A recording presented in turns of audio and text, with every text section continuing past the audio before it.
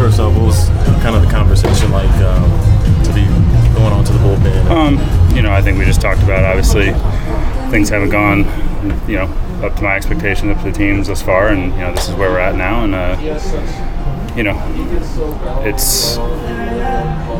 it's a change in role, but at the end of the day, pitching is still the same. So we've got to continue working, on finding ways to improve and ways to get better. How do you feel you can be most effective out there while you still work to find that consistency? I think that, like I said, whether it's the first inning of a game, the fifth inning, the sixth inning, whatever it might be, I think pitching is still pitching. I still need to do a better job of doing the things I'm not doing well right now.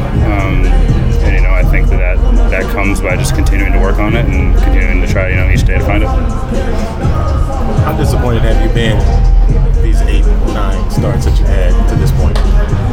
Yeah, I think that I do a pretty good job of separating one to the other, but there's no denying, if you look at the body of work to this point in time, it hasn't been, like I said, up to the standard that I expect out of myself. Obviously, I'm sure what the team expects out of me either. So, I think that whether it's however many starts, whether it's one start that goes that way, I think there's a level of disappointment each and every time, you don't live up to the standard you try to set for yourself. That being said, like I just said, there's no sense in dwelling on it, feeling sorry for myself, anything like that. The only way I'm going to improve and fix things is to come with a good attitude, try to get better each and every day, and that's what I've been doing, what I intend to keep doing. Like you said, you're focused so much on just getting better. Did this whole thing come by surprise to you, or? I don't know if I'd say surprise. Honestly, I know it sounds sort of cliche, but I've always tried to just take it day by day. Not try to look too far at what may be coming, or look back too far at what I've done to this point. So I think if you sort of break it down into a day by day approach, we talked about it yesterday, and then moving forward into today, that was kind of my goal for today, was just to find ways to get better.